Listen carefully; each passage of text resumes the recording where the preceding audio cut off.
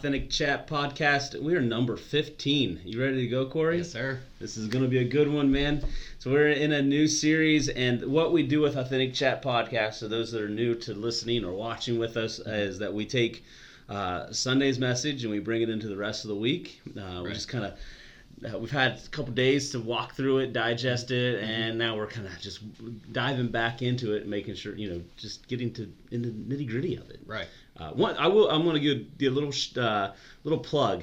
We have a Connect group that meets on Thursday nights here at the church at 201 Stone Creek Road, and it is called Context. And it takes all the stuff that is like when we get real deep into it and get into the geographical context and have a lot of fun, because we can't really, in the time limit we have tonight, we don't have all that much time to dive into those things. So we are going to talk about the main points of Sunday's message, because we're in a series called Everyday Saints. And if you aren't a part of it, you need to become a part of our Everyday Saints Challenge. So if you are... all you have to do is text the number 740-265-3989 and text the word Saints to that number. And that'll get you into a group that we'll send out tidbits from the message and just some thoughts to keep it fresh in your mind, and again bringing that through the rest of the week. So, Corey, why don't you tell them what we're in? What is this Everyday Saints series all about? Yeah, this is a fun one, coming off of the study series we did on the Book of Jeremiah, talking about taking everything that God is giving to us and taking it into the week, treating Sundays not like practice, or treating it not like it's the game day, but treating it like practice for the week, which is the game day. And so that's what this series really is walking us through, is we being everyday saints, not just Sunday Christians, but Monday through Saturday Christians as well, following Jesus every day of the week and learning how to take our faith into our marketplace, taking it into where God's leading us, whether it's our school, in our household, with our children, our families, students going into the different school districts, wherever it is that we go, that's our marketplace. And in fact, Acts 17:17, this is Paul, speaking of Paul, it says, he went to the synagogue to reason with the Jews and the God-fearing Gentiles, and he spoke daily in the public square to all who happened to be there. And if you really study this out, you know that Paul wasn't just there standing on a podium, street preaching all the time. But he was there actually working. He was there doing things with the people. And in the business place, and sitting down, having meals with them, and walking with them, walking in the streets with them, being a disciple maker. And so that's what the series is all about, just being an everyday saint. I love taking that whole thought, daily going. So his Saturday going to talk to them, to the believers, but then he would take it to the day to day into the marketplace, and that's what we're focused on, is taking the marketplace and turn it into our ministry. And there's been a couple people that we've looked at so far. 2 weeks ago we talked about Shifra and Pua, Timon and Pumbaa. And then this week we jumped into a new Everyday Saints, which is we're going to credit his name Eleazar, but in fact in Genesis chapter 24 we don't get his name. We kind of can look back at Genesis 15 and kind of assume we know who this is. That it is Eleazar, but let me just dive through his story. That's kind of like the real quick overview of what takes place in Genesis chapter 24. So in Genesis 24, it says Abraham was a very old man, and the Lord had blessed him in every way. So this is where we begin the conversation about who Eleazar is. We first have to know who he serves as Abraham. So quick on Abraham. Context. So before we get the Eleazar, we got to talk about Abraham. So Abraham was called out by God to go from where he was at in Haran. He came from Haran. Context, we'll talk about that in detail tomorrow, where he was at, what he was doing. He was kind of a nomad, really, for a while. Exactly. That's what he was. He lived as a nomad. And he leaves his family and comes down to where God had promised him the land, which is Canaan, or today we'd call it Israel. And so he's there, and then during that time period, he ends up having this little run-in with the Pharaoh in Egypt, and Pharaoh has the hots for his wife, who Abraham calls his sister. Lots going on. The big picture is Abraham steps out in faith. Right. And he's credited with stepping out in faith as one who leaves his family, steps out, goes to an unknown land, not knowing where exactly he's going. God blesses him through all of it, and then promises him, hey, you're going to be the father of many nations, because Father Abraham had many sons. Right. Yeah. I mean, I as soon as that's in my head, it keeps going. Right arm, left arm. Yeah. I'm one of them, and so are you. Yeah, I love that. Even though he makes mistakes constantly, God continues to say, no, I'm going to build a nation through you. Yeah. And I'm sure there was plenty of times when he was ready to be like, I don't know why you chose me. But yes, everything he does, though, he's trying to do what it is that God's called him to do. So God honors that. Yeah, he does. And he says, I'm going to make you the father of many nations. But he doesn't have a son until he's in his over 100 years old. At one point, he's complaining to God, and this is actually where we think we know who this servant is in chapter 24 of Genesis, is that Abraham's complaining to God, hey, if you don't give me a son, my oldest servant, is Eliezer, gives him the name, is going to inherit everything that I own. Yeah. And so now we come to verse 24. God gives him a son, miraculously, gives him a son, ask Abraham to sacrifice that son, which we're going to come back to in a little bit. Yeah. As he's about to sacrifice his son, God provides the ram in the thicket for him. Yeah. All of this is playing, and Eliezer has seen everything that's taken place in Abraham's life. All this journey of faith that Abraham has walked firsthand through. Experience. So when we say he's very old and he's blessed in many ways, Eliezer has experienced the years and the blessings. And then it says that he says take an oath by putting your hand. So I skipped a part where he calls him and says, I need you to take an oath. Yeah. Here's where I want you to do, and then I'll just give you the whole story. He says, Eliezer, I want you to go back to my home where I'm from, to where my brother is. Find a bride for my son, but don't take him there. And don't let him marry one of the women here. Right. So I need you to go get that. And so Eliezer goes, well, if I can't, what if they won't listen? He's like, just go. The angel that brought me here is going to guide you. Mm-hmm. And so Eliezer goes, okay. He loads up 10 camels, heads up 500 miles. Takes at least 21 days at that time period to get up to where his Abraham's brother was. And as soon as he gets there, he gets outside the city, and there's a well there, and he's sitting outside the well, and he prays to God, hey, I'm looking for a bride for my master's son, so I want her to be the one who I ask for a drink of water, and gives me the drink of water, and then goes above and beyond and says, I'll water your camels too, which is no small feat. Because he's asking for somebody, a woman, to come in, give him a drink of water, which is typical hospitality of that time period. Would have been, that's normal. Mm-hmm. But then to say, hey, I'm going to take another at least 2 hours to take care of your camels, a stranger I don't know, and I'm going to volunteer myself to do that. So basically, what he asks is, I want to find someone who has character. Yeah. And immediately, before he's even done praying, Rebecca comes in, and there she is. She comes and she says, he asks her, hey, can I have a drink? She says, yes, you can have a drink. Then she goes, well, I'll water your camels. Big party, because it adds in there that she was also very beautiful. Mm-hmm. So inwardly and externally, it was just as nice as she was nice looking. Yeah, she's a 10 on 10, both inwardly, outward. This is a win. Gotcha. It says that it was funny because the Bible says he was wondering if this could be true. Is this really happening? Yeah. It's like he got everything he asked for and more. Yeah.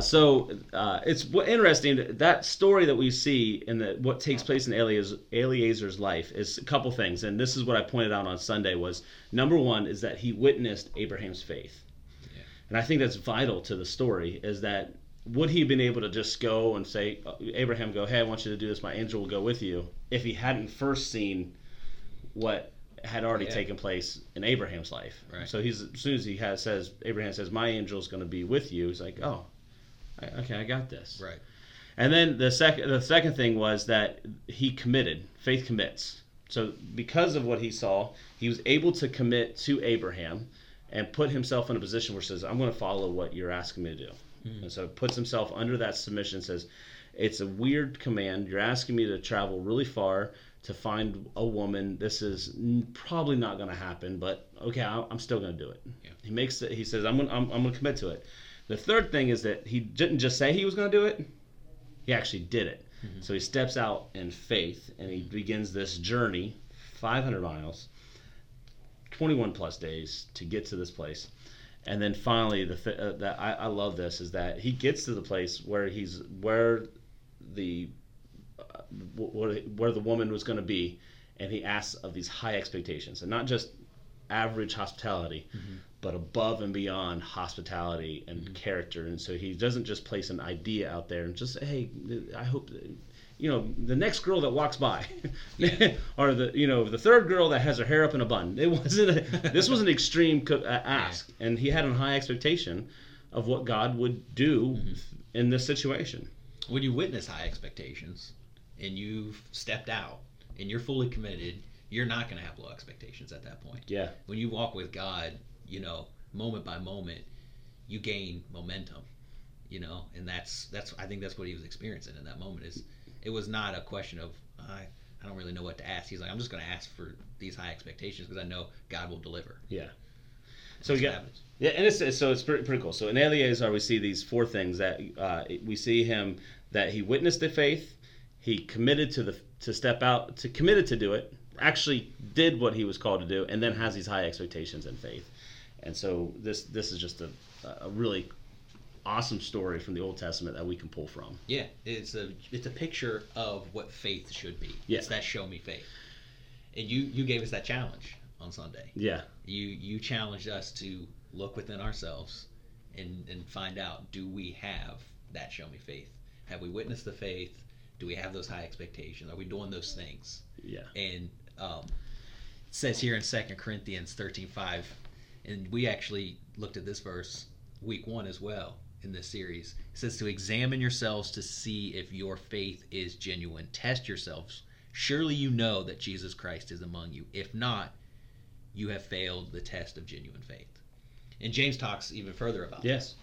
You got that verse there. So you see, faith by itself isn't enough unless it produces good deeds. It is dead and useless. Yeah. That's what self-explanatory. Yeah. So Paul calls us out and says, examine your faith. So then we're supposed to look at it. Mm-hmm. And then here we got James says, he gives us some guidelines, and it's interesting how closely they are to the guidelines that we've already seen in Eleazar, because that's the truth about the Word of God is that this isn't 2 different books or 66 books, and this is all intertwined, leading us to Jesus Christ. Right. And so James says, you see that faith by itself isn't enough. If you're not doing it, so you can have witnessed it, you could say that you're going to do it, but if you don't actually do it, then it's not real faith. It's not real faith. Yeah.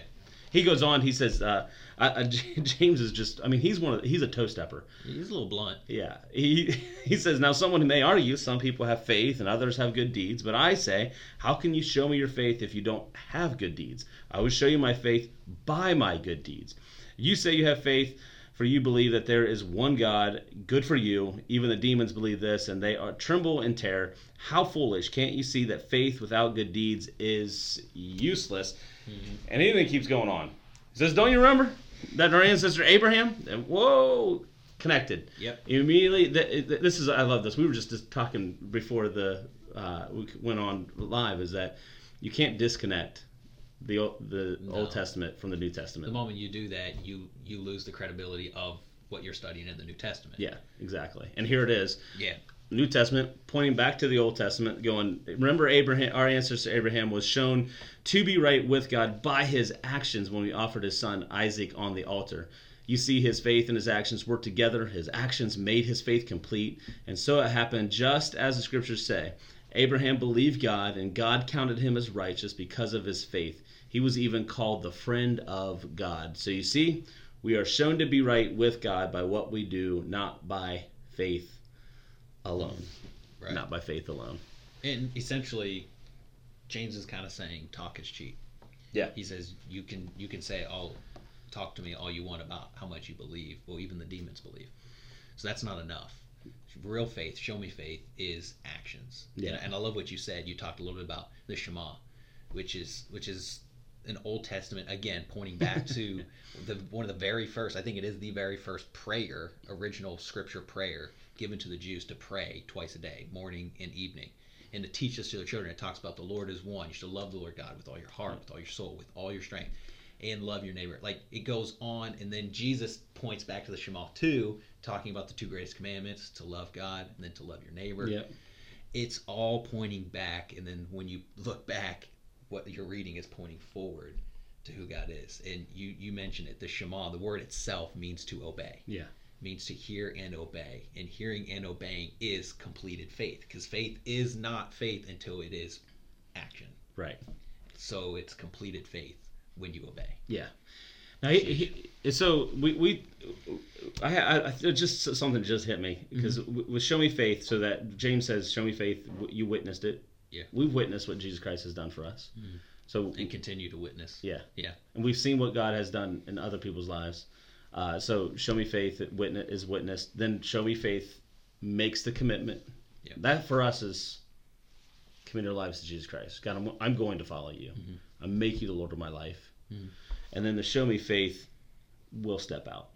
And that's where it's stepping out and going, I'm not sure why I'm doing this or how I'm going to do this, but I believe God's in this. Yeah. And so I'm going to step out.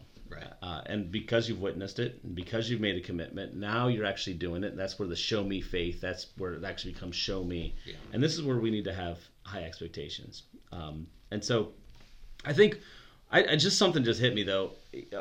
Obedience by itself is, it gets lost and it becomes monotonous. And I'll give you an example. If I were to come home tonight from this event, hanging out with you and doing the Authentic Chat podcast, and I go by the Bueller's and they've got the beautiful flower arrangement. I pick it up and I take it home, and I walk in the house and I give that flower arrangement to Jolene, and she's like, oh, man, it's so beautiful. It's the colors I want. It's the flower I like. Everything is just wonderful. Put it in the vase, set it out on the table. I did all that, and if I say to her as I do it, well, I have to. I'm your husband. Yeah, it's just what I have to do. It cheapens it. It's no longer out of because I want to. It's because I love you and I want to show you my love. It's just because, well, I have to because I'm your husband. Yeah. And I made a commitment when we got married that I bring you flowers every once in a while. Yeah. It cheapens it. It's no longer relational. Right. And that is the difference between religion and relationship, right? Right, yeah.